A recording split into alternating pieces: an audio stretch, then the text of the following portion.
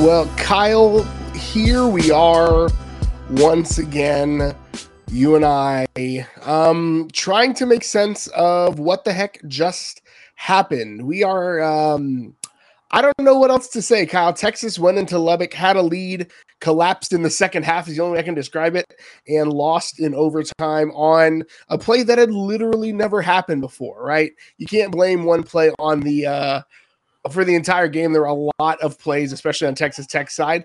But just a freak ending to that game. Bijan Robinson fumbles in overtime. First career fumble, which is just incredible. Yeah. And Texas Tech kicks a field goal to win that one. And I'm at a loss for words, Kyle. All of the losses that we've had over the last several years, I'm once again just stumped. Yeah, and look, just quickly we'll touch on it and then I'll let it go. The Bijan fumble, I know we have, like you said, a tendency to look at one play that defines the game, but they probably shouldn't have even been there, right? Such a perfect answer to the field goal on that last drive to even get, in Bert Auburn range where he nailed one to even send it to overtime, right? Like Texas, that was the first time since the third quarter, really the first half, that they looked like they weren't playing to lose. They were trying to win. And that one drive when they had to and they had no other choice. Other than that, Tech looked like a team that was trying to win this game. And Texas, with that lead they built in the first half, looked like a team that was trying not to lose. It's a road game, right? We said on the podcast this week, you'd find out a lot about this team when they take the show on the road, right? You have the confines of home. You have a young offensive line. Everything's a little bit easier with your own fans. Quarterback can quiet it when he needs to get the snap or communicate, right? It's a little bit tougher when you take it on the road, especially for the young offensive line, who I think struggled today, right? I think both of our lines probably struggled the majority of the game. Oh, yeah. This was not exactly the script that I think anyone saw playing out, even Joey McGuire, right? Maybe he always knew he was going to go for it every fourth down, but you have a quarterback who's coming in and has been mistake prone. He's line hasn't been able to protect him very well. He's taken a lot of sacks, throwing some interceptions, and Texas just kind of sat back and let him get his confidence up really in the first half and just kind of pick him apart with short passes, not force him to make any plays. They got a little pressure and then could never really get it consistently, right? And so I think the Texas offense did not help their defense, right? They did not help their defense. This is not complimentary football. They got off too quick. Their defense was on the, almost 100 plays, right? It's just a lot to ask of even your most lithe defensive backs, right? But especially your big boys, it's a lot. Offense didn't help. Defense didn't execute. Couldn't get them off the field on fourth downs. Couldn't stop long third downs. Tech just, again, played winning football. Credit to them. They had nothing to lose, and they played like it. They ran some of the UTSA script. They ran some of the, Texas against Bama script, right? Like, who cares if you lose? Go try to win. And they did it. Yep. Credit to them. Yeah. And I think it's the defensive wear down at the end of the game is a little bit, I don't want to say excusable, but understandable. They in regulation of 96 plays, like that has rarely happened in recent memory, right? Like 96 plays is ridiculous to be on the field. And I think the sequence that was emblematic for me of like the lack of complementary football is that the defense gets a fourth down stop, right? They get a 4th and 1 stop and 4th and goal stop, and the offense goes three and out, punts it, right? Like, and that was to me the differentiator in the, not that specific drive, but that lack of like rewarding the defense for coming up with a stop. Texas punted the ball its final 3 of its final 4 offensive drives of regulation before the one to force overtime, which ended up not mattering in the end. But right, like those three drives are just kind of, like I said, emblematic of what the defense was unable to do, get off the field. And again, it's not all on the defense, right? The offense was unable to create space for them to catch a breath. They were unable to create space for them to get a play off. Texas did really well in some quick change defense spots. I was actually really, really impressed with some of the things that they did after the offense turned it over, went 3 and out. But when push comes to shove, 96 plays is 96 plays, and that's a lot to ask of your defense. Yeah, and it looked like occasionally our offense was able to string some things together on talent alone. 3 really long kind of runs that floated our average, and Bijan making some plays. their running interior was difficult all game, almost impossible, right? It felt like our offensive line lost a lot at the point of contact. Keeping Card, clean was a priority, and it just. We have a question here from Brian Cox. What's up, Cox? In the chat, we hit on that one right off the stop just because it's the beginning. The Bijan fumble, I think, bad luck. First career fumble. I mean, guy hits the ball, right? That's always you can't do anything about that. Maybe you ask a guy to put a second arm on the ball, he's falling backwards. Just good play, right? But I mean, that's emblematic, I think, of Tech's defense. To their credit, in the second half, Tech played winning defense. I mean, they came in and they said, okay, Texas has done this to us. We'll make adjustments. And it felt like Texas didn't have, and we've said this how many times in the Sark era, as much as I like Coach Sarkisian, it's a tale of two halves often, right? And it is when the defense counters and takes away what you're doing, what do you counter back with? And again, you're without Quinn Ewers, your top quarterback. You're without Xavier Worthy for 3/4 of that game. By far, your main, that probably changed the game more than Ewers, honestly. It took the ability to take the top off the defense when both he and Isaiah Nera, obviously your two best receiving options are out. And at one point, Whittington goes out. Jatavian Sanders was out for a bit with a little injury picked up on a punt coverage. That's why Tariq Milton had the big catch on the has to be home run play. I mean, you're down to receiver number 6, 7 on the depth chart. Kudos to Milton for making the play when he was called. But that's his first catch of the year, right? Like that's we've said Texas is not as deep as they would like to be, especially when you take your number 2 guy out for the season. We know that, right? Yep.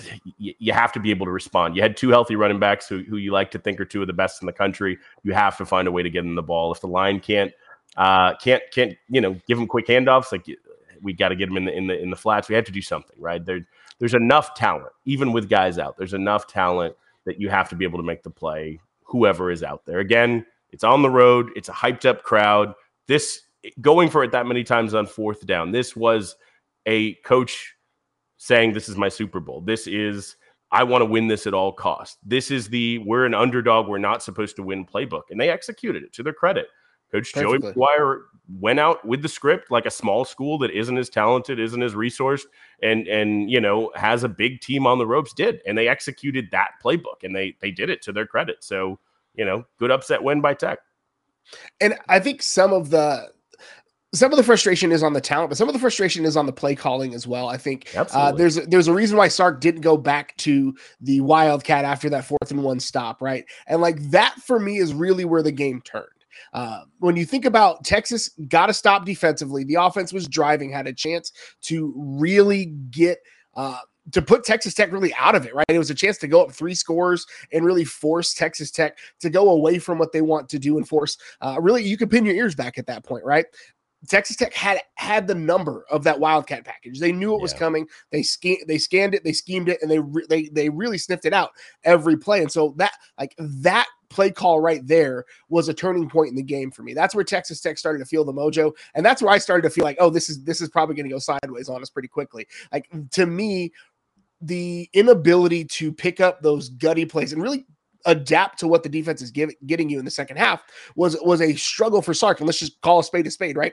Sark is one of the better play callers in the country, but the inability, as we've seen the last 2 years, really, for Sark to adjust and adapt in the second half when the defense is changing something, shifting something, or what you schemed up in the week isn't working like you thought, that to me was problematic. That to me was concerning. Again, why do you go to the Wildcat there? You've gotten 0 yards on it. Or why do you go to that the zone read there Wildcat? Like just you take advantage of the extra blocker. Tech is crashing down in the middle. Like take advantage of the fact that you've got an extra blocker in there and just run it. Like there are other formations. There are other, like Texas didn't go to the diamond this game. I would have loved to see them go to the diamond this game. I'd love to see them not since the first drive. The opening script had it, and then not again. Exactly, right? So go back to that, right? Go to the 2-back sets that you had a lot of success with. Like go 22, like have 2 tight ends and 2 running backs in there. Have 0 wide receivers on the field. Go do something else, right? Yeah. That to me, I think was the biggest frustration from the coaching and from the we'll talk about the defense and the lack of just like letting them dink and dunk you for 60 minutes defensively. The defensive coordinator is always the least popular person in town, right? We don't live in that. But for 2 weeks in a row now, you've been soft underneath. and teams have taken advantage of it. You've given them 3 yards off the ball, they throw a quick slant, and they turn it in. Sometimes they take the 3, sometimes they take 15. And that, to me, I think is emblematic of a defensive coordinator that's not finding the rhythm of the game, not really able to adjust and shift. And so, and there were obviously there are spots that you can blame also on the players, right? Jumping off sides, and then twice on third and downs, then not turning around for the ball on third downs, on third and longs. And by the way, the fact that if it's 3rd and 23, pass interference causes a first down is frustrating and whatever. It is what it is. Yeah. It is what it is. It's the rule, right? It's the rule you got to deal with. But like that to me is on the players, it's not on the coaches. Yeah, I mean, look, right? Like you're absolutely right. They ran the UTSA playbook, right? It was not that Texas didn't know what they were going to do. They put it on tape. UTSA did it with Frank Harris. I have a mobile quarterback. I feel like I can keep your pass rush from getting home long enough that I can get the ball out of his hands. I think you looked at a less experienced quarterback. He's bigger than Harris.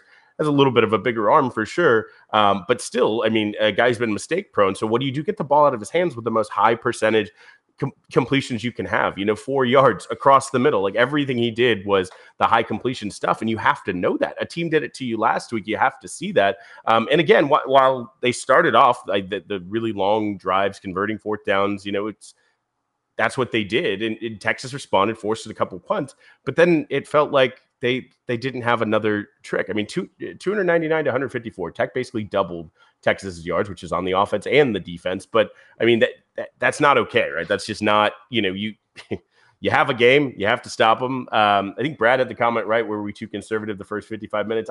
I do think a lot of that last drive was Tech going prevent defense, right? Like it opened up some stuff that wasn't there all game. I don't know that throwing it downfield again with the injuries we had at wide receiver would have necessarily been the best, right? Like I think at that point, I would have liked more wrinkle plays to get running backs into space, right? That's what I would have preferred. I think we tried to get Sanders involved, which was good, but it's like when it's Bijan, it's Roschon, it's Whittington, and it's Sanders. That's who you want to count on, right? When you're going outside, when you're throwing it deep, and you don't have Xavier Worthy. You're cycling guys in who this is a Jai Hall first real game, right? And he played a lot, right? Like this, he played a lot. So that the familiarity isn't there. Your backup quarterback is there. I don't necessarily like that, especially because we knew it coming into the year, and we've seen it so far this year. Card strength is not the deep ball. It just isn't. And so, I would have liked to see something a little bit more aggressive just in the scheme, right? If you're going to run the Wildcat, now's the time you bring out the wrinkle, right? If Hudson Card is healthy enough to be out there, he's a high school receiver who was really, really good. Pop one of them out. Just see what happens, right? Like try something different up to the point that it becomes more predictable than if you at least line up and you have a run pass option, in the other ways on 4th down, right? It just felt like I don't think we had to take huge shots and throw the ball 3 times more than we did. I just think we had to be a little less conservative in the play calls. 3 and outs. I mean, there was honestly a Casey Kane pass interference on a 3rd down that we would have had 3 consecutive 3 and outs if not for that, right? In that game when Gerald was referencing kind of peaked down. So there's a lot to break down. We'll get into it a little bit more and into the specifics. Just I think the high level takeaway is you went on the road. You just got punched in the teeth. A team that wanted it way more than you did. That's the part that as a coach, you're going in this week and you're saying, hey, boys, wake up. It's Big 12. We said you beat Alabama, great. You lose to Alabama, great. Our goal is to make it to the Big 12 championship game. That has been stated. Well, you're 0-1 in Big 12. You went on the road, your first test away from home, and you looked like another team wanted it more than you, had more heart than you. That's the thing that has to be resolved this week. They have to figure out next man up mentality where there's going to be injuries. I do think this says Ewers probably comes back quicker than later. OU's 2 weeks away. West Virginia is a good team. So it's, you have to win next week. You have to go into OU with some momentum and hope to take that one. So not the start you want in conference. If we said this was an 8-win team, we said we were going to go 2-1 in the off season or in the non-conference during the off season. We said we would drop one that we didn't expect in Big 12. We're on script. Just go out and change the narrative, play with heart and win some, and the things are still there. The season is not over, but this leaves a terrible taste in your mouth. You lost to a team that was not better than you by any stretch, but absolutely wanted it more than you, and that's hard to swallow. They may not be the more talented team, but they were absolutely the better team on the field today. And that is embarrassing. That is disgusting. There's no two ways around it. Like Texas Tech came out and wanted it more than you. They took your cookies. What are you going to do about it? Are you going to come out and you're going to lay down? Are you going to roll over? Or are you going to come back out get your swagger back against West Virginia, and then go into the Cotton Bowl and see what's popping. Like that's the choice that happens this week in that locker room. And that's the choice that all these players have to make, right? So we'll be back on Tuesday with our full breakdown. We'll have a lot more analysis then. They should be in your podcast feed on Sunday if you weren't able to join us live. Thank you all so much for joining us. You can catch us again on Tuesdays and Thursdays. Tuesdays is our recap show. Thursdays is our preview. We'll be back for West Virginia. You can follow us on Twitter at Longhorn Pod. Follow me on Twitter at GH Goodrich. Follow Kyle on Twitter at Kyle Carpenter. There you go. Tried to lob it up, but much like Texas, we did not take advantage of it. Thank you all so much. We'll catch you next week. Welcome.